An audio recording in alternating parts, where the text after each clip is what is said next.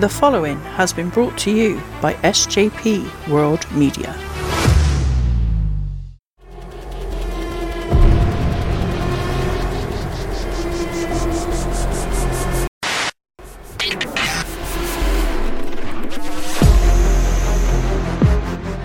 You people, what's with him? You know who I am. But you don't know why I'm here.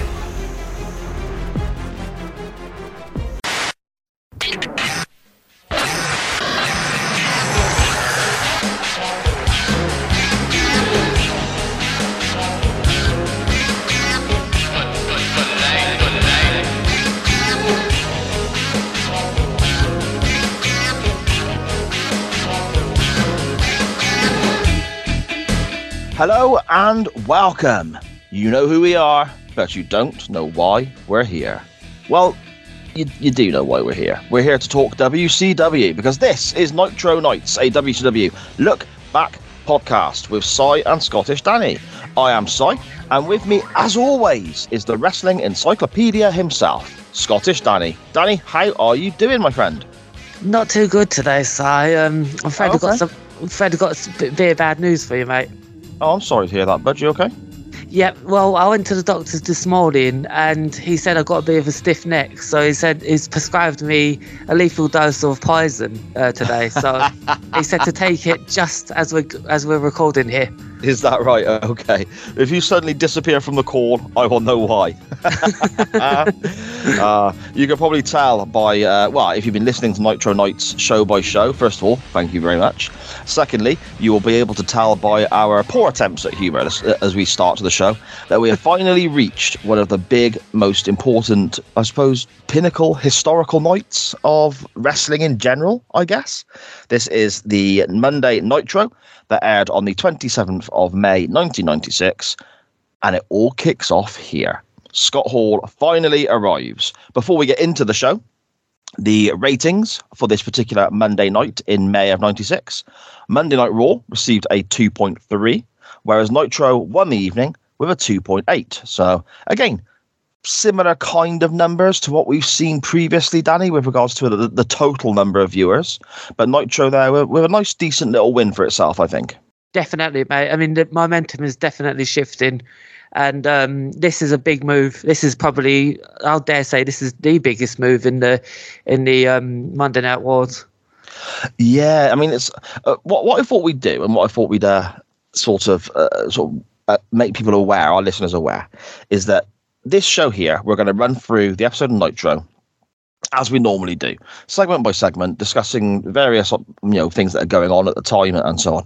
I thought, Danny, that you and I, in some point in the next couple of weeks, when we've seen a little bit more develop with regards to the NWO and so on, we'd record a special bonus episode of Nitro Nights, literally focusing on what was going on around Scott Hall and Kevin Nash's arrival, the start of the NWO, the timelines, the contract negotiations, and all that sort of stuff.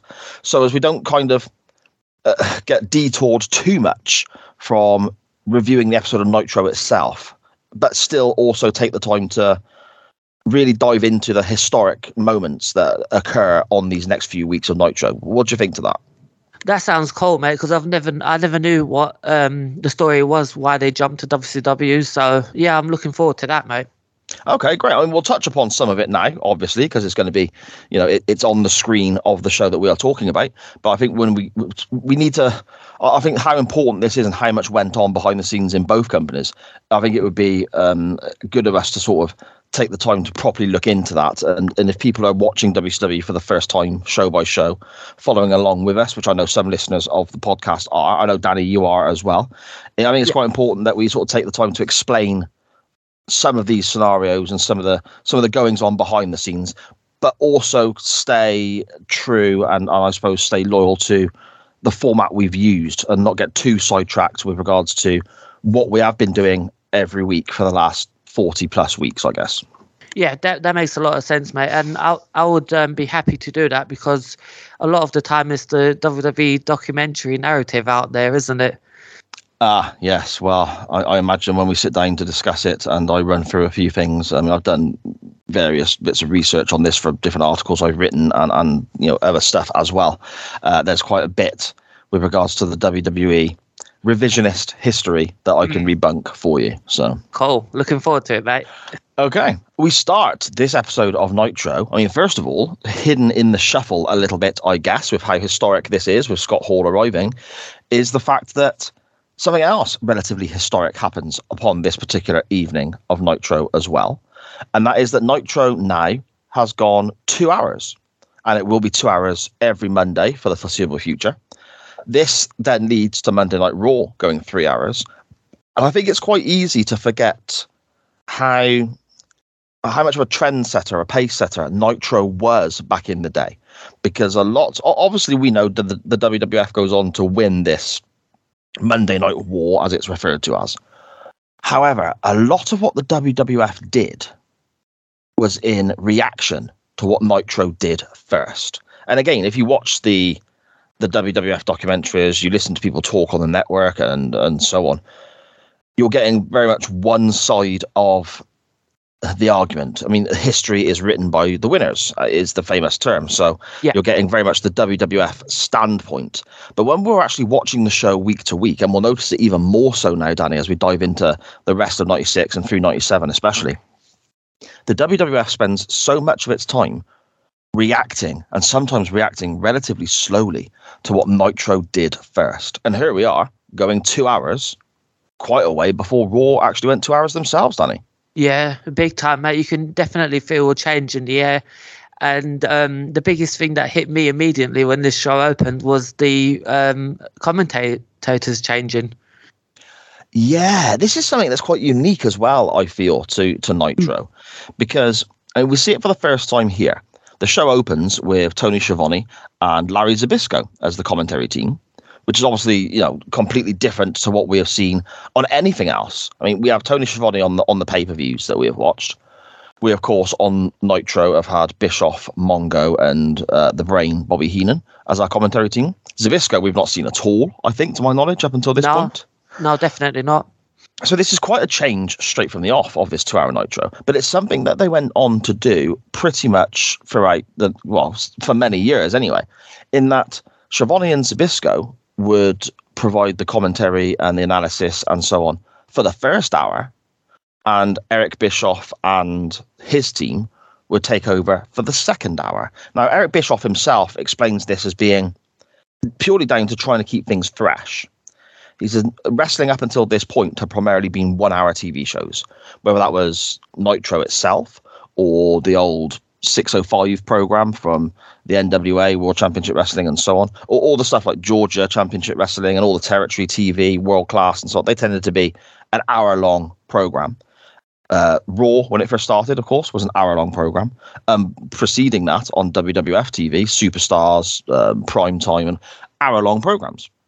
So going 2 hours, Bischoff's mindset was, we will have a commentary team for the first hour, and then a separate commentary team for the second hour, in the hope that any concerns they had about viewers kind of getting, shall we say, I don't want to say bored, but feeling a bit mundane with what they're watching. Yeah, it almost gets freshened up with two new voices when they come back from the advert on the top of the hour, Danny. And that's something that WWE would try to copy as well. As you said, reaction. They would just rip this off in their future in 97, 98, I remember. Oh, okay. Interesting. We start with our new commentary team of Tony and Larry running through some of the stuff we will see on this particular episode of Nitro. And we're told something that interests me straight off the bat, right away. We're told we're going to see Sting wrestle Scott Steiner in singles action. And we've been talking a great deal about Scott Steiner in this particular era, Danny. Yeah. About how incredible the guy looks, how fantastic his in-ring work is, and so on. So getting to see him in singles action is going to be pretty spectacular. But against Sting as well, that's quite a big deal, isn't it? That's massive. I mean, they've been putting a lot of television time into Sting. And as you said, Scott Steiner's definitely climbing the ladder. This is a huge main event. I was really happy when I chose this, put it on the WWE Network. I was thinking, what's the main event going to be of the first 2 hour Nitro? And it's this, very pleasantly surprised. Yes, indeed.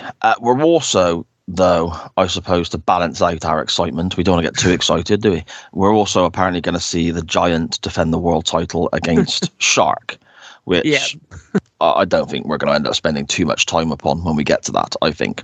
But our first in-ring action of this 2-hour historic Nitro comes from a tag team contest. And we have the American males, Marcus Bagwell and Scotty Riggs, and they're taking on the team of Ric Flair and Arn Anderson. Now, I'm sometimes quick to criticize commentary teams when they spend a great deal of a match talking about the angle that one of the competitors, or two of the competitors in this case, are in. We have Flair and Arn obviously heading to the Great American Bash in a couple of weeks to take on Kevin Green and Mongo McMichael, the football playing duo, in a tag team contest there. But here, I think Schiavone and Zbyszko, despite the fact they regularly go back to this contest upcoming in a few weeks and are really trying to get that match over, I don't think it actually hinders what we're watching too much, Danny. What did you think? No, I completely agree with that, because a lot of fans will be tuning into this just based off of curiosity alone. It'll be like, oh, what they're going to do. So the smart thing would be to have a long match in the opening and discuss your future pay-per-views, discuss the angles, discuss all the storylines that Ric Flair's in, because Tony Schiavone and Larry Zbyszko covered everything, didn't they? Yeah, it seems that Flair's involved in pretty much everything at the moment. He's probably going to be Lex Luger's next challenger for the TV title. He's probably going to take on Conan for the US Championship. There's a lot going on with the Nature Boy at this point in time. Yeah, the match starts with the Four Horsemen dominating Scotty Riggs for quite a while before effectively all four guys end up fighting on the outside for a period. Ric Flair runs to his VIP section and grabs a bottle of champagne. I'm not too sure what happened with that afterwards. I mean, I think did he give it to Woman, maybe? I think he did, yeah. But I want to give a shout out to that VIP section, because it's looking better than it was last week. But it's not used. Yeah. This is the thing. They've got this. They've got Ric Flair or the Horseman's VIP section set up. All that lovely food, all this bottles of champagne that we're told probably cost more than my house. And nobody goes and sits there. It's just sat there for the whole 2-hour Nitro for no reason whatsoever. It makes no sense. It's so brilliantly stupid. The Four Horsemen work over Scotty Riggs' knee for a duration before we get quite a cool looking insecurity from Scotty Riggs. Then we get Ric Flair and the ref going back and forth a little bit, and the pushing match between Flair and the ref, and Flair kind of bumps into the corner for the referee and so on. The crowd adore this. They are screaming and getting on their feet and so on whilst the referee is giving Ric Flair some shit. Danny, what are your thoughts on this? Because Flair at times will use this kind of spot with the referee to get the crowd on their feet, but he will also quite often bump for a referee. So what are your thoughts on this particular spot that Ric Flair brings out here? I think there's two. I've had a long think about this as this was going on. I think maybe 3 wrestlers that could get away with this. No, I'm going back to 2. I think Triple H and Ric Flair are the only 2 wrestlers that could pull this spot off. If you had someone like The Undertaker do this, it would make no sense. And I think it depends on the referee as well. I think Earl Hebner is a really good example in the WWE of doing this. But I can see why fans are frustrated about it. What do you think about it, Si? It's kind of a 2 sides to the same coin for me, I think, in a way. I like the way that Flair will use it if the crowd kind of drop into a lull, because the crowd instantly react and it gets them on their feet and it gets them noisy again. So that's quite a clever tool. However, if you've got, say, your world champion, Ric Flair spends a lot of time in his career as world champion, bumping for a referee, is that good for your world champion to be doing? Hitting the deck from a referee and so on. Maybe I'm looking too much into it. It doesn't bother me, providing it's used relatively sparingly, I suppose. Yes. Yeah, I mean, that same thing could be said for Triple H, because most of the time he was the world champion and he was bumping a lot for Earl Hebner. But yeah, it's something we could look into in the future, definitely. Yes, indeed. Ultimately, the referee loses control of this match and it all just breaks down into chaos and everyone's fighting and all sorts is going on. The referee's running around all over the place trying to gain control, but just looks ridiculous, sprinting from corner to corner. Woman eventually rakes the eyes of Bagwell, who then staggers into an Arn Anderson DDT, which is fantastic, as always. Yeah. And Flair pins Bagwell for the win following this Arn Anderson DDT, because the DDT is a finish, and you should respect the fucking DDT. Always, mate, always. We get a weird line here from Larry Zbyszko, though, because after Arn's DDT, Bagwell is out, and Schiavone points out that he is out, and Zbyszko responds with, "He's out like a mackerel." I don't know what that means. I mean, mackerel is obviously a fish. Are they notorious for being unconscious? I have no idea, mate. Out like a mackerel. Interesting there. But I thought this was a great opener. I thought this was really good. Yeah, this was really, really fun. It was nice to see Marcus Bagwell get a hot tag during this match as well. Normally it's Scotty Riggs who gets the hot tag in their matches, so that was really cool. Really, really good way to kick off the first ever 2-hour Nitro. Yes, I agree. We then get, well, I suppose the VIP section was used a little bit here. Nobody sat at it, but they kind of stopped next to it with Mean Gene, and Arn and Flair with Liz and Woman are interviewed by Mean Gene. And Arn Anderson here again is absolutely superb. I mean, Flair's great as well. Flair runs down the Macho Man, so to further that kind of angle. He talks about Mongo and Kevin Green a little bit further as well. But Arn Anderson here comes out with a couple of lines that I just think are absolute gold. One of them, referring again to Green and McMichael, he says he's never met a football player I couldn't roll over to get to a better fight. And I'm just thinking, oh man, it just makes them look, it just making out Green and Mongo are just insignificant to him and not on his level. I thought that was superb. Oh, so good, mate. I mean, Arn Anderson cut just a heel promo is just so fantastic. He has a dig at the football players because in their sport they have to wear protection all over their bodies. And Arn says, in our house, you don't do that. And he also then says he's never met a woman Ric Flair couldn't have like that, and snaps his fingers, which is just superb again. It's just, I mean, Anderson is an absolute star, isn't he? He really is, mate. And I'm really happy we get to see him every week. And I'm actually happy that this match actually ended in a clean way. Yeah, because obviously you had women's interference and stuff, but at least we had the pinfall rather than some other kind of nonsense DQ count out bullshit non-finish, I suppose. Yeah.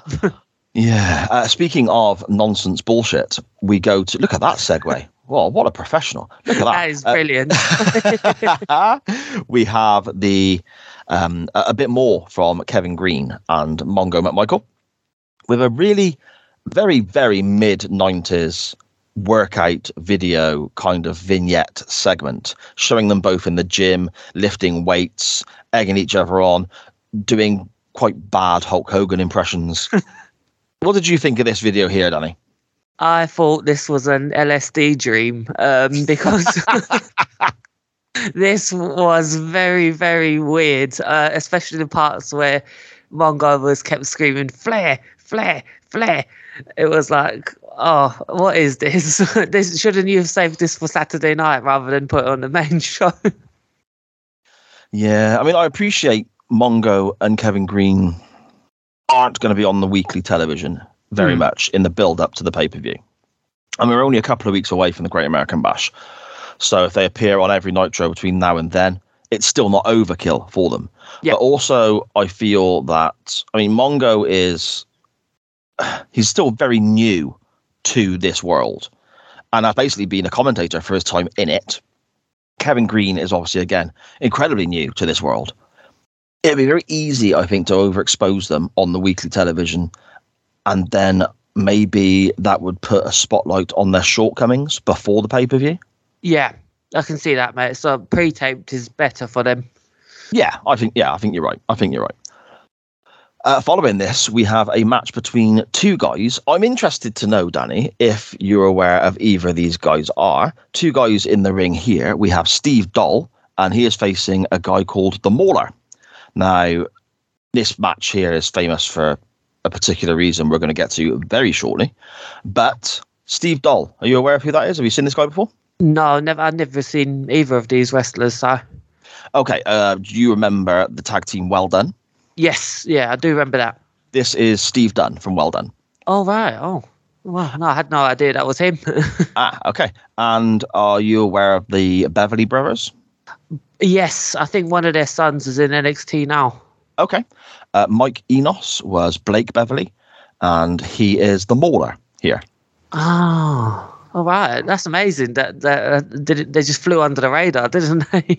Well, yeah. And I don't think we see a great deal from these guys again, to be fair. I'm not sure. I mean, this is very much Saturday night or Power Hour fodder, I think, this match. But the reason they're on this Nitro at first impressions could be because they're trying to bulk out to the show because they've gone 2 hours. Or it could be because they don't want to interrupt a bigger, more high-profile match with what happens when we return from an ad break, Danny. Yeah, that's very shocking because when I put this on, I was thinking, okay, we're going to watch this whole match. I didn't know that this was where Scott Hall came out, but we'll get into that in a minute. But I didn't know this was the match. I thought it was at the end of the show. Okay, interesting. I mean, obviously, you've seen a big premise of Nitro Nights and why I think this show works so well. It was kind of the pitch I had when I spoke to you about doing this show in the very beginning. Yeah, was that you've not seen, I would say, 95% of what happens in WCW, especially with the weekly television and how stories develop. You've seen moments by your own admission, yes? Yes. Okay, so with regards to this Nitro then, have you ever watched this Nitro from start to finish before we started this project? No. Right. You've obviously seen the moment we're about to talk about now with Scott Hall in the ring with a microphone. Yeah. How much more have you seen from this show? Nothing. This was the first time watching it. On those documentaries, WWE DVD documentaries, you'd see Scott Hall coming down the stairs and things like that we're going to get into, but your focus is never on who's in the ring. Okay. Yeah. Okay. So he obviously, we'll get to it in just a second. Scott Hall comes down the stairs, cuts his promo, and so on. We also get a bit more from him later in the show. Were you not aware that was part of the same program? No, I had no idea. That's what I was going to say to you, especially towards the end. That I had zero idea that actually happened.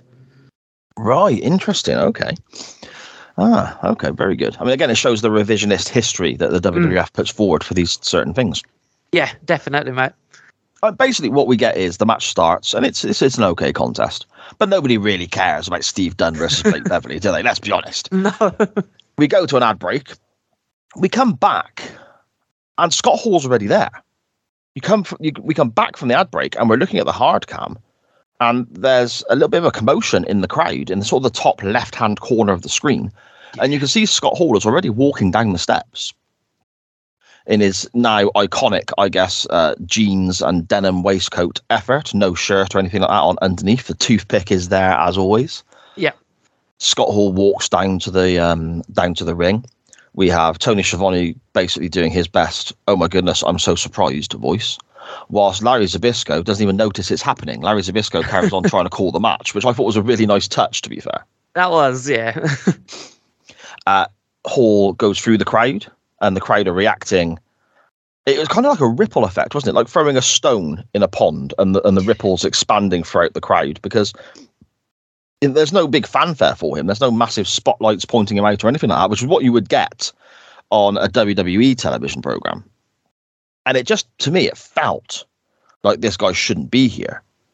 What did you think when you first saw Scott Hall walking down those steps and going through the crowd and then jumping the barricade? How did you take that in? What were your thoughts on that, Danny?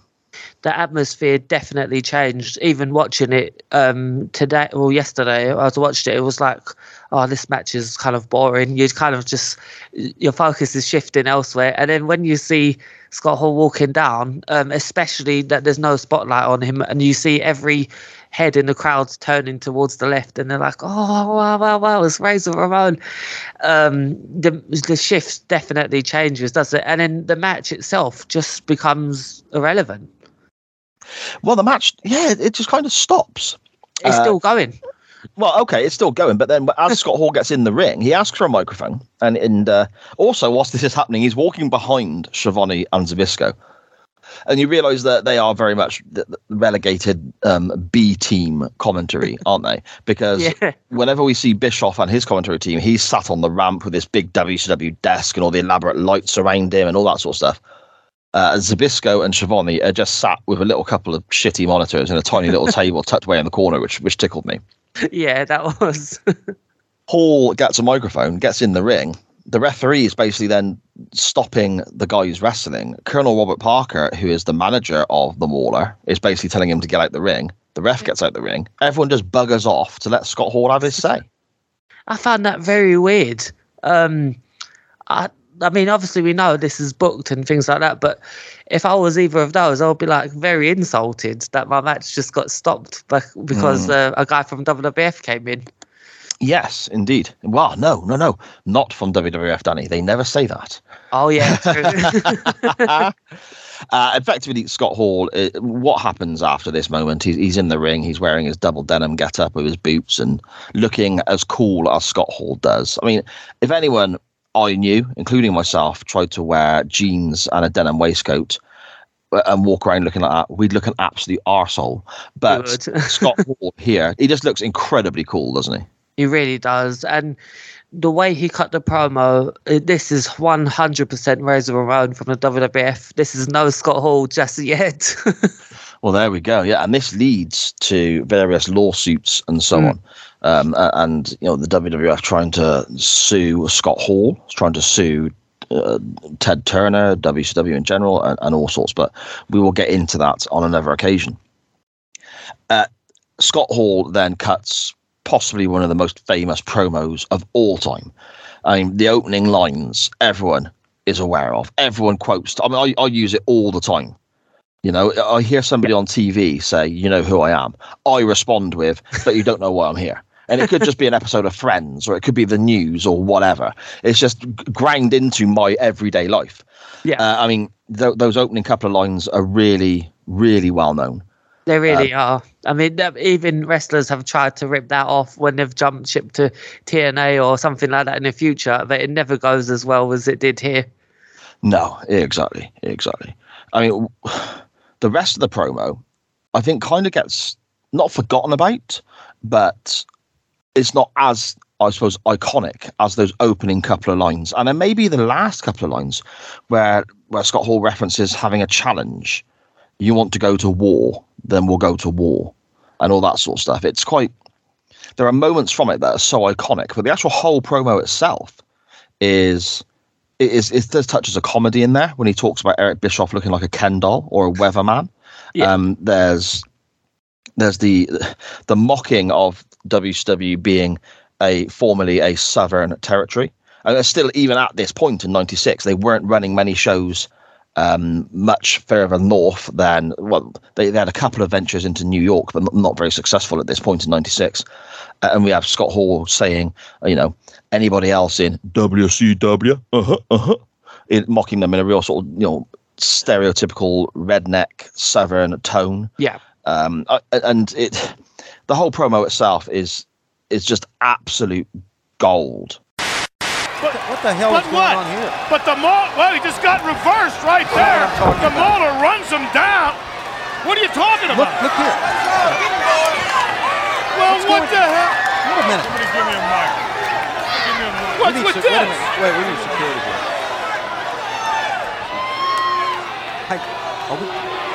I have no idea. Hey. Wait a minute. I can't believe what I'm seeing. You people, what's with him? You know who I am. But you don't know why I'm here. Are we going to get security here? Where is Billionaire Ted? Where is the Nacho Man? That punk can't even get in the building. Me? I go wherever I want, whenever I want. Listen, we need to get somebody to talk. And where, oh where, is Scheme Gene? 'Cause I got a scoop for you. When that Ken doll lookalike, when that weatherman wannabe comes out here later tonight, I got a challenge for him, for Billionaire Ted, for the Nacho Man, and for anybody else in WCW. Hey, you want to go to war? You want a war? You're going to get one.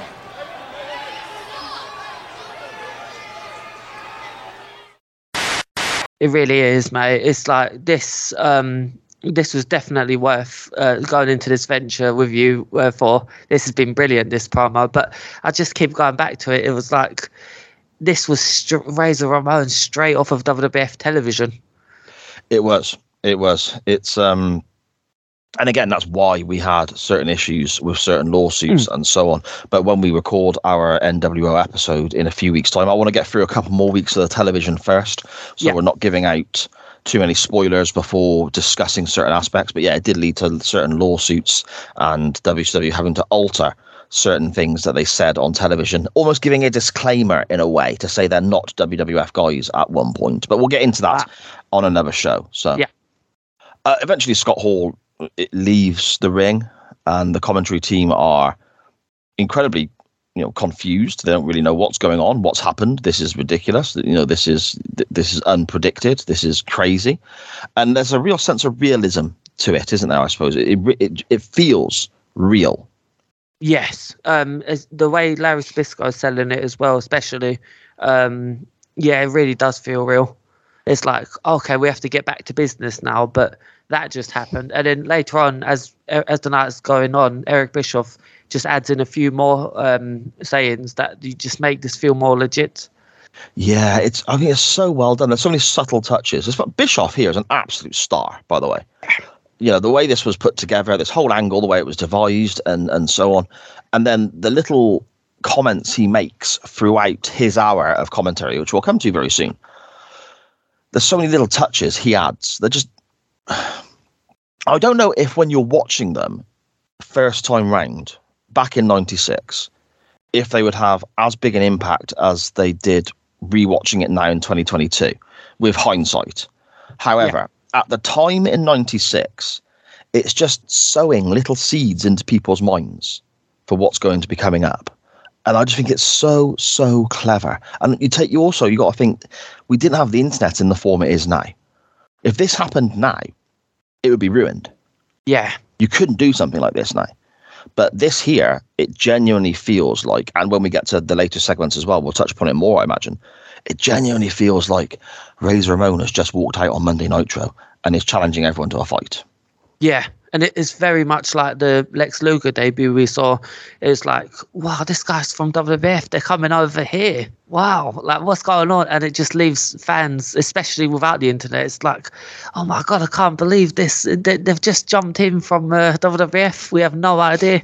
But you do get that small handful of fans who are on the internet that I don't think they saw this coming. Not this early on, especially. Yeah, without a doubt. We basically go to an ad break now, which is something, again, even though we've not long had an ad break, it's a thing live television would do. If something like this happened, if something unpredictable or unpredicted, happened on a live TV broadcast of any nature, they would go to an advert to try and sort it out without having to be live on air, which is what Nitro does as well, which again adds to that level of realism, I think. Yeah, definitely. And it's also a way to get fans to ring up their friends and say, oh, turn over to Nitro. Razor Ramon's just debuted. So that's a very smart move as well. Yeah, exactly. Spot on, Danny. Spot on. I wonder how many people, when we do our NWO special, I think I'll try and find this information out. I should be able to access it somewhere. I wonder how many people turned over to Nitro at this point in time. Oh, I can imagine there'll be loads. It's just the tease of Razor Ramon, even after he hit that Razor Ramon pose outside the ring. I can just imagine just fans just frolicking over. Yes, exactly. When we return from the ad break, we have Sergeant Pittman taking on Diamond Dallas Page. And I mean, this is a match with not a great deal going on with it. It's just another contest, I think, to try and push Diamond Dallas Page a bit more, Danny. I mean, ultimately, we have a couple of moments where, a couple of comedy moments, I guess. We have the press-ups challenge at the very beginning, where Page sort of stands there, does a stupid salute to Sergeant Pittman and says, drop down, give me 20, does a couple of press-ups. And then Pittman, trying to prove a point, drops down and attempts to do one-armed push-ups, which I suppose Page is supposed to sell as like, oh my God, and the crowd is supposed to react to. But the problem was Sergeant Pittman looked like he really fucking struggled to do these one-handed press-ups. He did, didn't he? You say this is might be put on the card to push DDP a little bit. I felt that this was put the opposite, because I felt that DDP here was just kind of being pushed down rather than being pushed up. Okay, interesting. How do you mean? Because of the caliber of opponent, or what are you referencing to? Sort of the caliber of opponent, but also 2 weeks ago, this man was a world championship number one contender. And then when he got screwed out of that, it was like, okay, then he hasn't appeared. Then he has appeared, and now he's wrestling Craig Pittman rather than then going to the cameras and saying, "Oh, I got screwed," and claiming his rightful world championship match. Okay, yeah, interesting. That didn't even enter my mind. I think you're right. Yeah, it's kind of like, why isn't he angry about that instead? He's here telling Craig Pittman to do press-ups and just kind of being a comedy heel, back to square one before the pay-per-view. Interesting. Okay, I think you're really onto something there. That didn't even enter my mind. That's a really, really good point. You mentioned the comedy aspect of it. One thing I did get a kick out of was seeing Diamond Dallas Page do the tangled in the TV cable thing on the outside. Yeah. I don't know why, because it's so slapstick and so stupid, but I love it. Yeah, I completely agree. But it just goes to what I was saying. It was like, this man should be dropping all of this and taking a more serious tone and saying, I got screwed out of the World Championship. Why is Lex Luger in my spot instead? But instead, he's just kind of doing this. But I did also laugh at that. No, it was good. Ultimately, we get to the finish where Teddy Long, who is the manager of Sergeant Pittman, gets tangled up a little bit. It's a bit of a mess, really, with Diamond Dallas Page and Pittman and Teddy Long. And with Pittman distracted as he's checking on his manager, he turns around, gets hit with a diamond cutter for Diamond Dallas Page to win. So I suppose at least we're getting the diamond cutter over again here. We then get news that Randy Savage is suspended. And I think this is where we play a little video showing Savage being crazy, Danny. Yeah, this went really, really well. They highlighted everything, didn't they? They got every segment that showed the Macho Man being a bit of a mentalist in this little 2-minute video. Yeah, exactly. And he's banned from the building and so on, which again is a lovely little throwback to the Scott Hall promo, because Scott Hall references the Nitro Man and says that, schmuck can't even get in the building. I go where I want, when I want, because Savage obviously isn't allowed in. So again, it's really clever little touches, I think, that tie into all sorts that's happening on Nitro from this supposed WWF guy, Danny. Yeah, it's really, really piecing together very well. What follows this, however, is it's so difficult for me, because we're now going to see the Shark, who is, of course, John Tenta, who was Earthquake in the WWF. Earthquake in 1990, the whole thing with Hogan was superb. Earthquake as part of the Natural Disasters tag team with Typhoon. As a kid, I mean, I was 10, 11 years of age when they were tag team champions. I looked at these two massive guys thinking, nobody's going to be able to beat them. They're huge monsters. And all the stories you hear about John Tenta and so on are that he was just a lovely, lovely guy. However, here, Shark, John Tenta, tries to cut a babyface promo with Mean Gene backstage because he's no longer with the Dungeon of Doom. And he's shouting and ranting about how the Giant is the new favourite and he's a massive guy, but I'm a massive guy too, and so on. And it just doesn't work for me, Danny. How did you take in this Shark or John Tenter interview? Very similarly, because he was kind of a babyface promo of his life, but I just couldn't get past that bloody face paint on him. It was like, that's the only thing that made me just like, it was like, it just took me out of it. I wish he'd put the face paint on after the promo and I would have bought it a bit more, because it just looked ridiculous. It's his beard, isn't it? He's got his beard. He's got this black beard, and then he's got white face paint in his beard to make it look like shark teeth. Yes. And it was like, you could tell me the most serious news ever, and I just wouldn't believe it, because it's like, he's just referring to himself as a shark and things like that. It's just, why can't it be like Rick Steiner? He never really referred to himself as an actual dog. It was more like a nickname. And this, I just couldn't get into this promo. But he did cut a promo of, he cut a good babyface promo, but I just couldn't get into it. Yeah, fair enough, mate. Fair enough. Then we get another promotional video, which is our third now already, an hour into the show. We had the Savage one, we had the Kevin Green and Mongo one, and now we have a Hulk Hogan one, with Mean Gene introducing it as saying, Hogan's out making a movie at the moment, or making a TV show, hobnobbing with Hollywood stars. Let's see the celebrities that Hulk Hogan has been hanging around with whilst he's been away from WCW, and we miss him loads, as Gene said. So he's referring to Hogan being absent in the last few weeks and away filming whatever he's filming, and he's out, rubbing shoulders or rubbing elbows, whatever the term may be, with celebrities, apparently, Danny.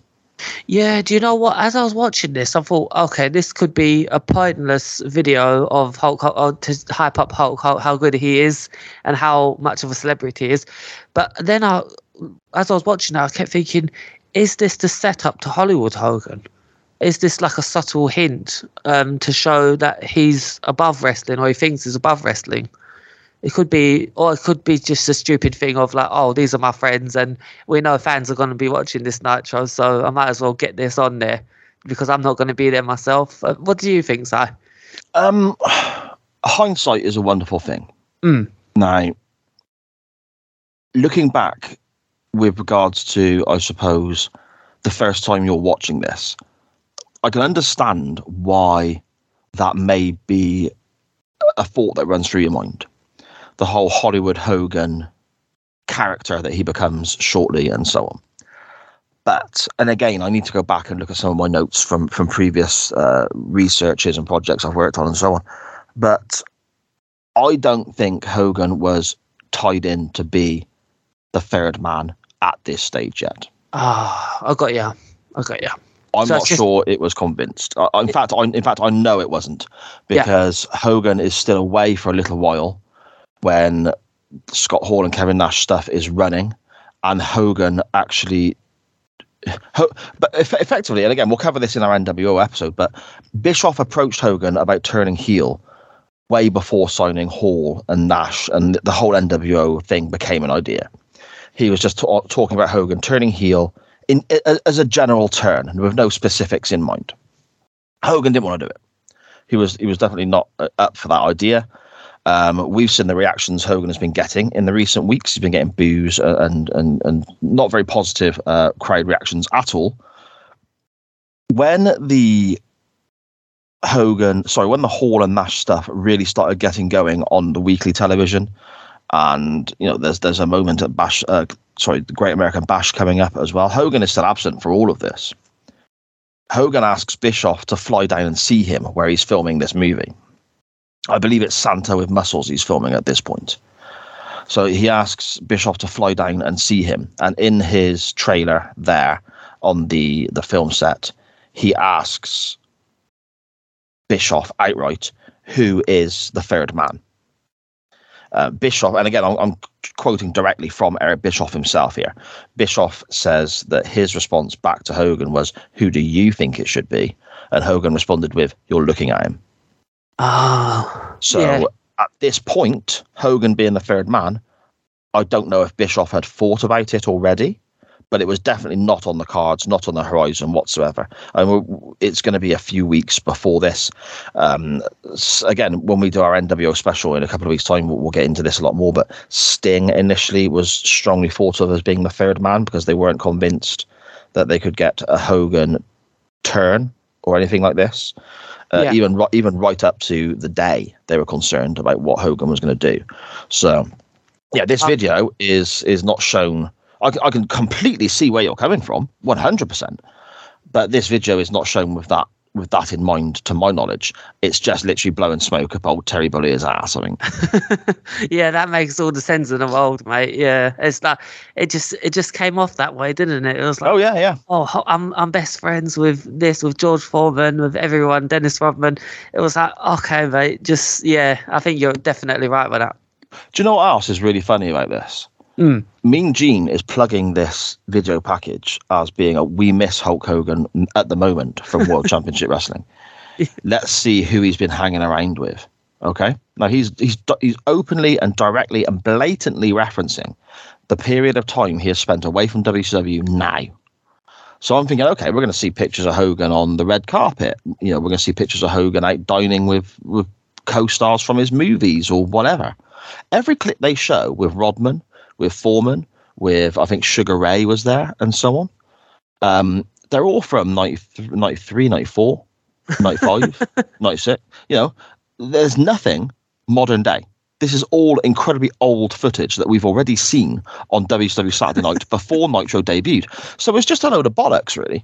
Oh my God, I didn't catch that side. That's really cool.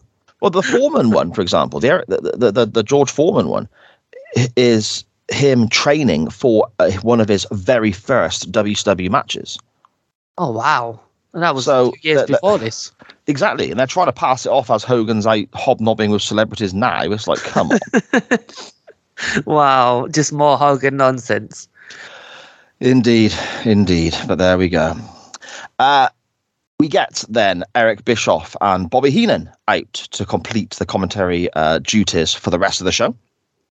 And there's something about Bischoff and Heenan that I really like. They got a great dynamic, and Heenan in this period and in this era, I think is absolute gold, doesn't he? Yeah, definitely. I mean, we say every week he's just being a star. Eric Bischoff selling the Scott Hall debut he sold that very, very well, and the lack of Mongo here is getting a bit better because we know he's going to become a wrestler now, but. As you said, the dynamic is just brilliant. It just really enjoyed it, and you're right. The dynamic between Bobby Heenan and Eric Bischoff is just getting better, so much better, in fact, that you hardly noticed Mongo McMichael was gone. Yeah, that's a good shake. It's funny for me now going forward for the rest of the show. And the show moves incredibly quickly, I feel. I mean, there's a lot going on, but not masses for us to talk about, I find. Yeah. But we'll still go through it in our usual method. However, Eric Bischoff quite openly states when he first starts his commentary duties that there was an interruption earlier on the show. But we're not going to dignify that by talking about it. And then goes on to talk about it for the next fucking hour. Yep. Wow. Which it's just funny. But what comes next is the world title match, which very clearly, you know, the impression we get from our commentary team is that it doesn't really matter, because even though it's a world title match between the Giant, who is defending his title against Shark, they're all talking about the Giant facing Lex Luger at the next pay-per-view for the world title. Not even hinting at the slightest chance that it could be the Shark versus Luger main eventing the pay-per-view. This match is incredibly slow. Just two big guys bumping into each other and then staring at each other and huffing a lot and fuffing hair out of their face and all sorts. Eventually we get Jimmy Hart distracting the Shark. We get a choke slam. The Giant wins, 1, 2, 3 there. Have you got anything you want to add to this particular contest, Danny? Yeah, I just had a question, Si. Do you think Shark was actually legitimately well over £500 at this point? No. Neither do I. But No, the I announcers don't. kept saying it, and I was like, he can't be heavier than the Giant because he was much shorter. In the WWF, and of course, all of these figures are manufactured, and they go up and down weight and height wise just to suit whatever they're doing at that moment in time. Yeah. But back in the WWF, when he wrestled as Earthquake, there was no mention of him being near 500 pounds. Yeah. Okay. And they were really quite keen to push the fact that this guy was the size he was when they faced Hogan, because we're still in the era in 1990 and SummerSlam and so on of Hogan vanquishing the big monsters. Yeah. I believe he was around 400 pounds. Yeah. When he was wrestling at SummerSlam 90.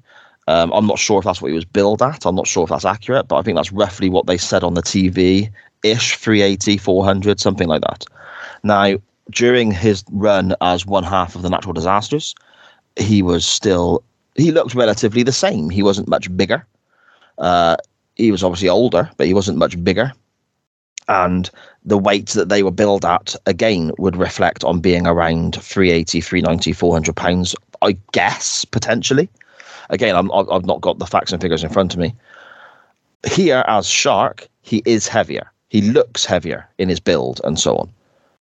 But he doesn't look 100 pounds or 140 pounds heavier. So I think this 500 pound number is just absolute fabrication by Mr. Bischoff. Yeah, and it's to hype up the Giant beating him, I guess. Yeah, exactly. Big Bubba comes out, though, dressed like some really weird, I suppose, backing dancer for the village people, I guess. And he cuts the Giant's hair, but we're very quick to be informed by our commentary team that he's only cutting half of his hair. Wow. I didn't catch that. He did only cut his half of his hair, didn't he?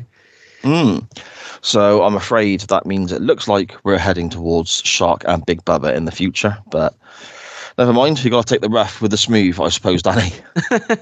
Definitely, mate. Next up, we have Max, spelt with two X's, of course, facing our television champion, Lex Luger. It's great seeing Luger out, I think, as a singles competitor here, because he is the television champion. So I feel that he should be defending that title on TV, because that's the nature of the beast. And here he is wrestling Max, who we did know as Max Muscle previously, hanging around with DDP, Danny, if you remember. Yes, very early on. That's right. Despite saying that he isn't going to, reference this interruption that happened earlier on, he isn't going to dignify the interruption at all. Eric Bischoff decides to talk about it once more, and he references Scott Hall as that goof and says that he has a challenge waiting for Eric Bischoff. And Bischoff says, that's fine. He can come and see me. That's no problem. We'll talk about it. So, yeah, again, not dignifying that interruption earlier by still talking about it. Makes sense. Yeah. But did you catch Lex Luger having the cane pyro here? Yes, I did. I got a note about that. New pyro for Luger. And he likes a bit of pyro going off when he flexes, doesn't he? Yeah. I mean, don't we all? Of course. If I ever do the double bicep pose, I'll get my kids to stand next to me with a couple of sparklers. They're all like, not again, Dad. It's like, shut up. Look how great I am. Here, it's just two massive, powerful men just working each other over in that aspect. I quite enjoyed this for what it was. It's not going to ever headline a pay-per-view. It's not exactly a 5-star classic. We know what Luger is about by this stage. We know Max Muscle isn't exactly... Well, it's not the second coming of Ric Flair, so we put it that way to try and be kind. Yeah. And we get what we get. Two guys with impressive physiques trying to outpower each other. Fans absolutely love Lex Luger. Eventually, Luger wins with the rack, which looked very, very good on such a big guy as Max. Yeah. He struggles to get him up, but he does eventually. We have a few great moments as well. There's a power slam by both, and Max looks like he's potentially hurt his leg when he power slams Luger, but battles through the rest of the contest. Luger wins via submission. How did you find this, Danny? I enjoyed this match, especially because Max, we've only seen him very, very sparringly, but it was good outing by Max, and I wonder if the next time we see him, if you have another X on his name. Yeah, maybe he adds an X per match he has. Yeah. Or perhaps it's every 10 matches, because X is obviously Roman numerals for 10. Oh, yeah, it could be. Yeah, so far he's had 20 matches in his career. We should keep tabs on how many matches we see Max in and just like fill in the X's for him. Let's do it, mate. I'm going to do that, actually. You got far too much time on your hands.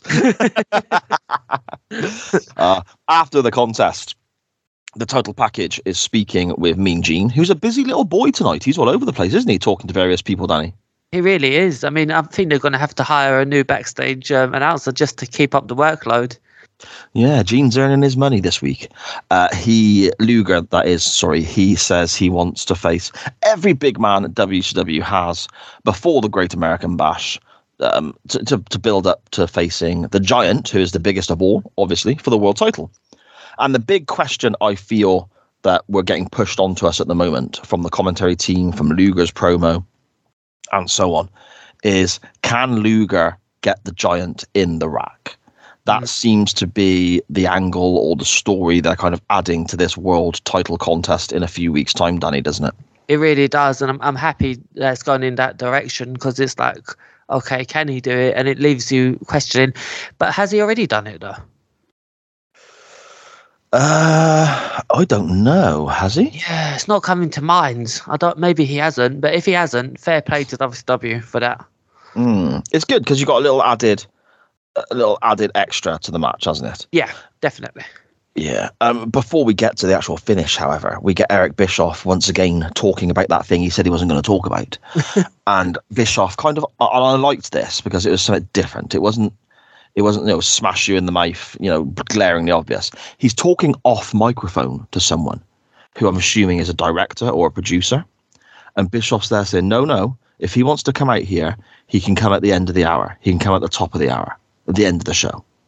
If he wants to talk to me, he can do it then.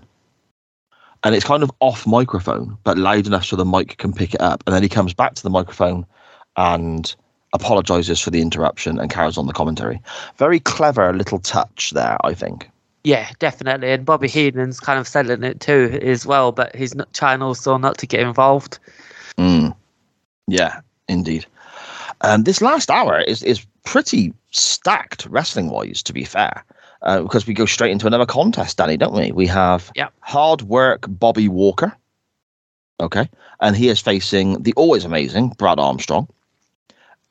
Eric Bischoff again references that thing that he wasn't going to reference and says, if you've just joined us, you may have heard we've had a bit of an interruption. We won't name names. I don't want to incur the wrath of all the legal teams. Which is quite ironic, really, because that's exactly what he does. But speaking of legal teams, did you notice Hard Work Bobby Walker's theme song that was a rip-off of? No, I didn't. It was a rip-off of Eye of the Tiger from the Rocky films. Fantastic. Was it another sort of Jimmy Hart-esque style remix or rewrite of a famous tune? Yes, it was. I could definitely hear the iconic opening, and also like the instruments were very much similar. So as I was listening to this, and also the way Bobby Walker was dressed, he was kind of dressed like a boxer on his entrance. He had the towel and everything and the robe. Yeah, at least we know what his character is. Well, yeah, exactly. They talk about Bobby Walker being I suppose a graduate or whatever from the power plant, their training facility. I mean, this is partially true. He worked at the power plant, but he'd actually been on WCW TV since the much earlier 90s, 92-ish, I believe. He was wrestling on Saturday night.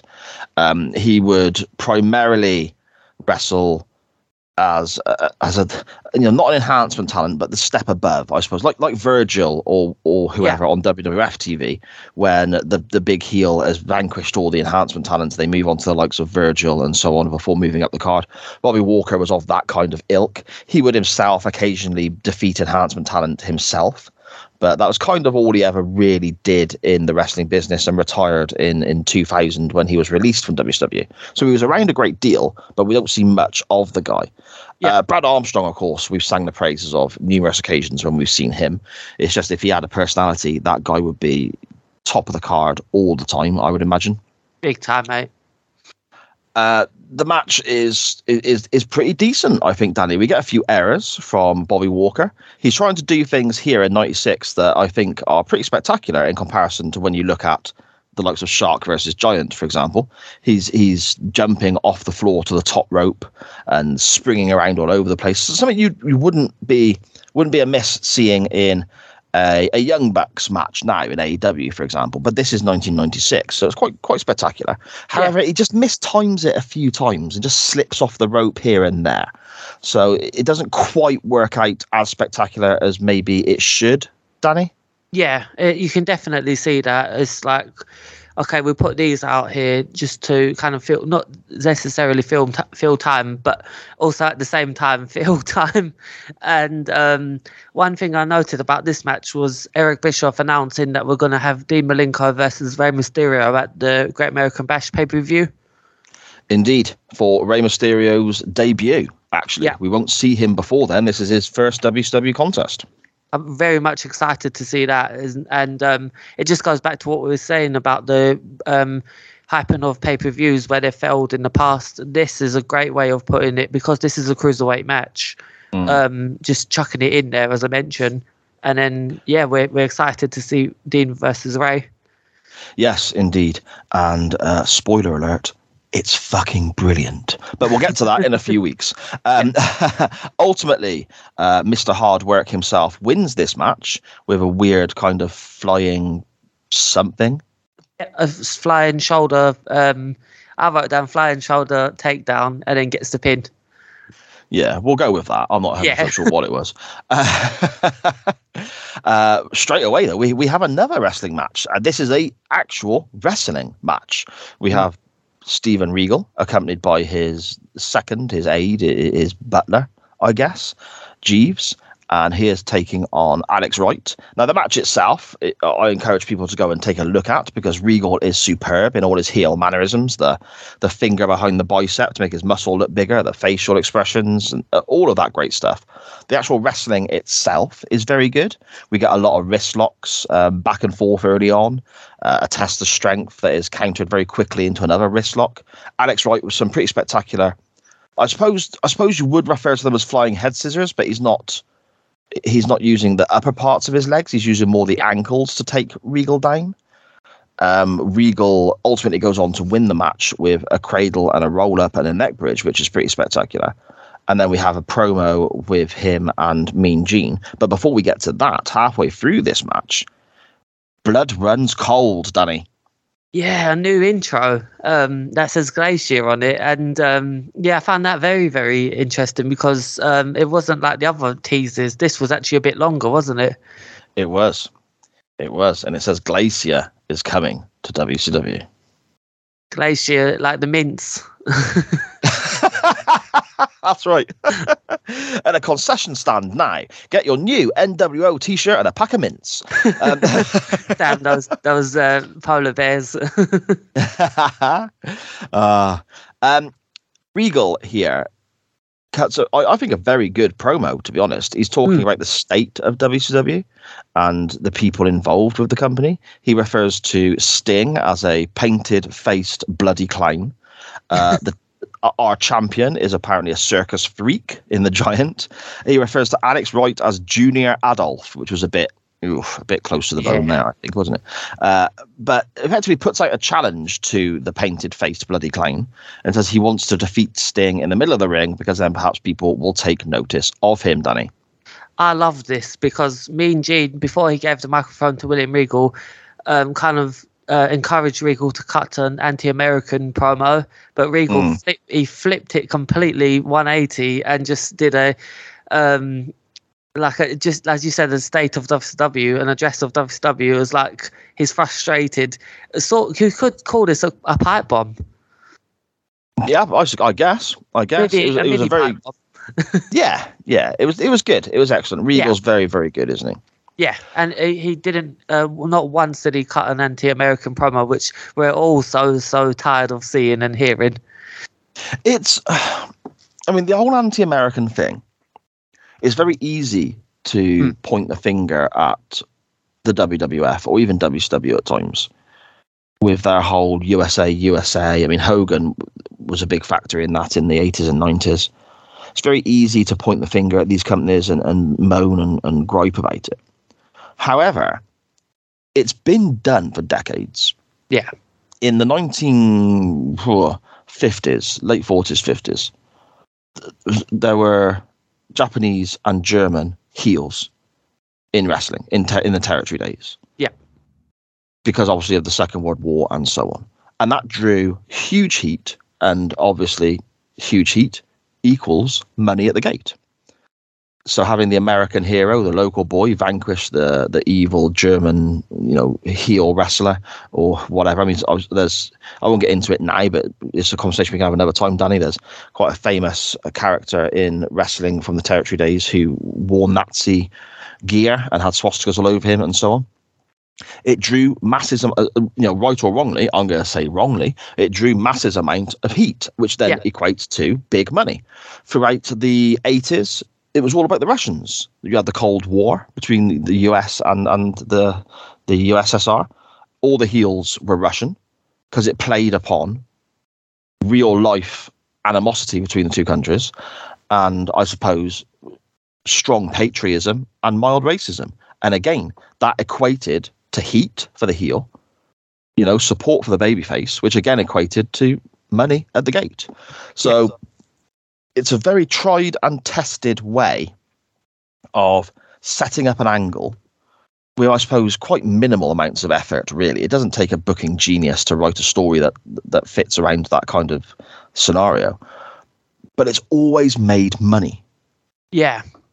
Nowadays, it's different. It probably would work in certain areas, in certain markets, but on a more national scale, it wouldn't work that way anymore. But going back to those days of the 40s, the 50s, the 60s, into the 80s, and so on, with the bad guy threat to the United States in the real world being played upon as the bad guy threat even especially the local territory days, it meant money. So whereas it can be a bit of a lazy plot line, it can be a bit of a lazy script tool. Crutch, yeah, potentially. There's history of it always making money. Yeah. So I can understand why, if it's always worked, why companies went back to it for quite a while. Yeah, I get you, mate. Yeah. That takes us to our main event then, and our face-painted clown of Sting. And he is facing my God, the size of this dude. He is facing Scott Steiner in singles action. He's massive. I'm telling you, every week this man is getting bigger and bigger and bigger. It's just, when is he going to stop? When he pops like a big balloon. Steiner is huge here, but he's still quick. He's still moving like he's smaller. And I'm looking at this guy here against Sting, and I'm like, man, they should have put the world title on him around this time. Oh, that would have been so good. Really, really good. If you put him where the Giant is right now, get rid of all that Dungeon of Doom stuff and put him where the Giant is, that would have been brilliant. Him versus Lex Luger at the Great American Bash. Oh, man, that would have been brilliant. Indeed. We get a press slam by Scott Steiner on Sting. Now, bear in mind, Sting's a massive fella. He's 260 odd pounds. He's 6'4", 6'5", whatever. Yeah. Steiner picks him up like he's throwing a little child around.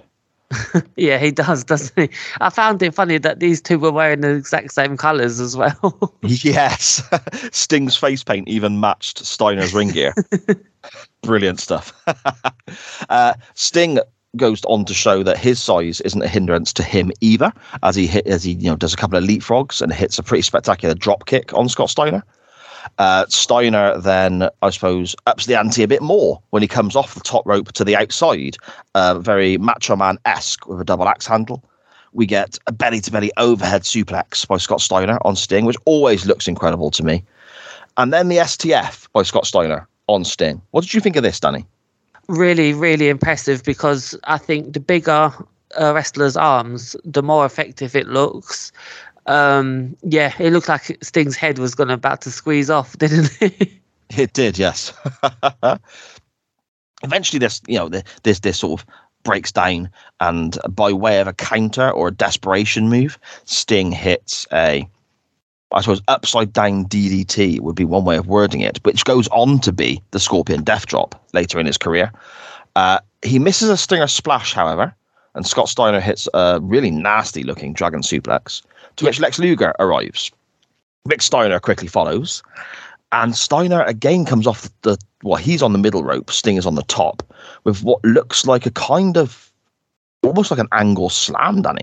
Yeah, it really looked painful as well. Yes, it did indeed. Steiner signals for the Frankensteiner, misses it, gets put in the Scorpion leg lock, but is too close to the ropes. We get a tombstone attempt by Scott Steiner, who that is countered. Apologies, that is countered by Sting into a tombstone of his own for 2. Lex Luger then stops a suplex on the outside of the ring, and Lex Luger and Rick Steiner start fighting. This then spills into the ring. We get a mass brawl between all 4 guys. The match is thrown out. Wrestlers come out the back, and it's just absolute chaos and bedlam as they're trying to keep the 4 guys separate from fighting and so on. So I think we're going to get the Steiners versus Sting and Luger for the tag belts, and I am all about that, Danny. Me too, mate. I mean, that's definitely, the seeds are being planted for that, and I'm really enjoying this journey. Exactly. That brings us then to the close of Nitro. I mean, it's a great chaotic scene as the camera spans away from the ring. Nothing's concluded between these 4, which makes people want to tune in the following week, I guess. It's quite a clever little trope there. We have Scott Steiner brawling with Sting, Luger, Rick Steiner, and so on. It's just absolute bedlam, bodies everywhere, really cleverly done. But back to the commentary table, and Scott Hall arrives. In a way, quite politely, because he has been told by Eric Bischoff just to wait till the end of the show, which is what he's done. So fair play to Scott for showing some manners there. And we get the second part of this initial first step in the invasion, I guess. And Scott Hall says that we are sick of Bischoff's big mouth, to which Bischoff responds, who's we? Who's we? And Scott Hall just says, oh, you know. Again, hinting at it being the WWF. Scott Hall also references coming down south to take over, which is quite a clever little touch back to, again, the more territory days or where the border lines were drawn with regards to the WWF being referred to as up north or New York, and down south, Jim Crockett Promotions, the NWA, and so on, being referred to as just that, down south.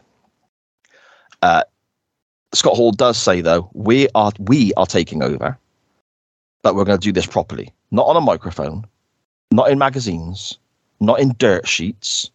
Let's do it in the ring. 3 of your guys versus us. Yeah. And then Scott Hall just kind of leaves, and Bischoff and Heenan sell this amazingly, looking around, not really knowing what to do and say, take off their headsets, and that's the end of the show. And again, it felt so real. Danny, this final segment on this historic, iconic episode of Monday Nitro, what did you think? Hey, looky here. You wanted to Kindle, you got such a big mouth. And we are sick of it. What do you mean, who's we? You know who. Hey, this is where the big boys play? What a joke. I tell you what, you go tell Billionaire Ted, you tell him get 3 of his very, very best. Maybe the Nacho Man. Oh, no. Hey, maybe he get the Stinger. Ooh, I'm so scared. You go get anybody you want, because we... What do you mean we? We are taking over. You want to go to war? You want a war? You got one. Only let's do it right. In the ring, where it matters. Not on no microphones. Not in no newspapers or dirt sheets. Let's do it in the ring where it matters. If Billionaire Ted and his big boys, if they got any guts, because we are coming down here. You're stepping over the line. And like it or not, Not. We are taking over. You're out of here. You're out of here.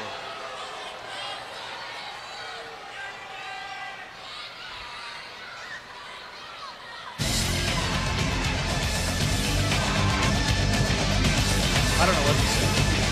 We'll see you next week.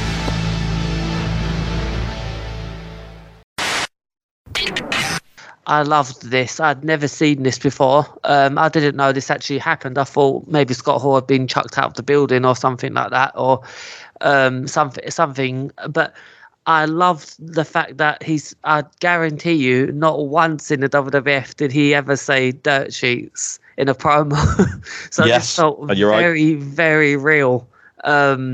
Yeah, almost too real, I would say, because it was like, oh wow, like just what's he gonna do next? And who is we? I found that very interesting as well, because it just keeps fans guessing. I mean, we know who it is in hindsight, but it's like, imagine watching this in '96. You could think, oh, if he turned up from WWF, who else could turn up? Could Shawn Michaels turn up? Could Vader turn up? Could anyone? They could. Their minds must have been going wild. And we know Dave Meltzer's mind was going wild because he thought Viscera was going to jump ship. But but I loved this. Yeah, very. And first time seeing this, fantastic. But I also loved what I loved more was when Scott Hall threw the toothpick. He actually hit Bobby Heenan instead of Eric Bischoff. Bit more practice, Scott. Your aim's off.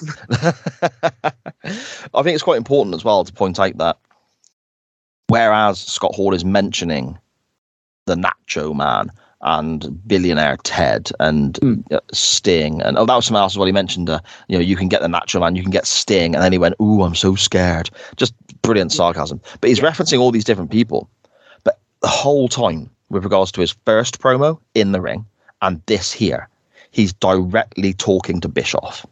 Yeah. Now we know Bischoff is running the company at this point, but that wasn't common knowledge to the average fan watching at this stage in 1996. So that again is another little peek behind the curtain here, that he is directing all of his slander, his comments, and his challenge. Ultimately, he is directing it to Eric Bischoff himself, the guy who's running the company. He's not talking to the wrestlers. He's not running his mouth as a general rant, etc. He's talking directly to Bischoff. And that, I think, is very important, because it is Bischoff, ultimately, who spent a lot of his time running his mouth about the WWF on commentary, giving away their results, and effectively poking the bear.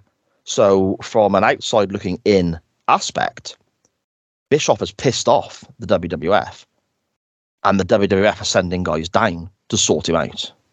Yeah, that makes all the sense in the world. That really does. Really, really well done. So then, Danny, that concludes this episode of Monday Nitro. I'm really looking forward to getting into the next few weeks with you as we go to the Great American Bash, and then we build to Bash at the Beach as well. It's going to be some fantastic television to discuss. There's so many moving parts. It's going to be absolutely fantastic. I'm looking forward to sitting down and recording our Nitro Nights NWO special in a few weeks' time as well, which will fill in some of the more I suppose, intricate details and backstage goings on around this time. And I hope people are looking forward to hearing that. But before we depart, my friend, we need to rate this show. We need to give our plus points and our bad points, our woos and our oh brothers, and then, decide whether this gets hit, miss, or middling. Woo! Brother. Woo! Brother. Danny, do you want to go first or second, my friend? I'll go first this week, sir. You carry on, bud. So the woo definitely has to be, this goes without saying, has to be the Scott Hall debut. It's just iconic, wasn't it? I mean, it's the biggest thing that happened on this show. Yeah, it would be the Scott Hall debut. Yes. Okay. Fair enough. I agree. The woo for me is obviously the Scott Hall debut, because it's just incredible. It's history. We're literally rewatching history, and it changed not just WCW, it changed the wrestling business. Everything from this night, and not just this night, to the surrounding times with regards to Hall and Nash's contracts and the money they earned and how their contracts were structured. It changed everything for WCW, which then, by a domino effect, changed everything for the WWF. Wrestling just was different and was never to be the same again. So yeah, I totally agree with you. My woo 100% is the arrival of Scott Hall. Your oh brother, my friend, your negative. I struggled with this because this was such a fantastic episode of Nitro, but I had to really dig, and I'll have to say it's the DDP being pushed down, what I kind of ranted about earlier. Okay. Yeah, it would be DDP kind of being on the back burner. What's yours, mate? Mine would be, and I hate to say this because when I was a kid I loved this guy, but mine would have to be John Tenta as the Shark. And the world title match was just not very good. Hopefully we can go into something a bit more entertaining as he works with Big Bubba. I'm not holding out much hope, but hopefully it'll be a bit better than what we saw earlier. But yeah, my oh brother, my negative is the Shark this week, my friend. Yeah, I get you, mate. Hit, miss, or middling then, bud? Big hit this week. There was a lot of good matches. I loved the fact that the commentary teams were switched up, and I liked that Eric Bischoff was a big part of this Nitro as well. He's becoming more of a character. So yeah, big hit this week. How about yourself, mate? Yeah, I'm going hit as well. I think that not only is it a big landmark moment with regards to the Scott Hall stuff, I think Eric Bischoff's performance was fantastic throughout. I think that seeing Tony and Larry Zbyszko on commentary was great as well. I think considering this episode of Nitro, is famous for non-wrestling aspects, there's a lot of good wrestling on the show as well that kind of gets forgotten about or overshadowed by Mr. Hall's arrival. Sting versus Scott Steiner was good. Alex Wright versus Regal was good. The opener was good.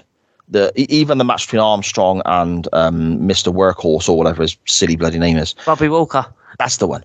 Even that, despite there being a few slips and timing issues, was still worth watching. There's a lot of wrestling on this wrestling show, as well as the obvious. You know, the Scott Hall arrival is the glaringly obvious highlight of this program, but a lot goes on in the ring to keep you entertained from start to finish as well. So, you know, well done WCW. This was a very, very good television program. Definitely, mate. Can they keep the momentum rolling? Well, let's see what happens next week. Danny, do you want to let everyone know whereabouts they can find you online, my friend, and all the fantastic shows you are involved in? Yep, you can find me on Twitter at Scottish Juggalo. You can hear me on One Man's Meat with the great Chris Bellis. You can hear me on Back When with the great Ty Peters. And you can hear me here next week with the great Cy Powell, where we'll be looking at more NWO. We will indeed. We will indeed. You can follow this show online at Nitro_Nights on Facebook and Twitter.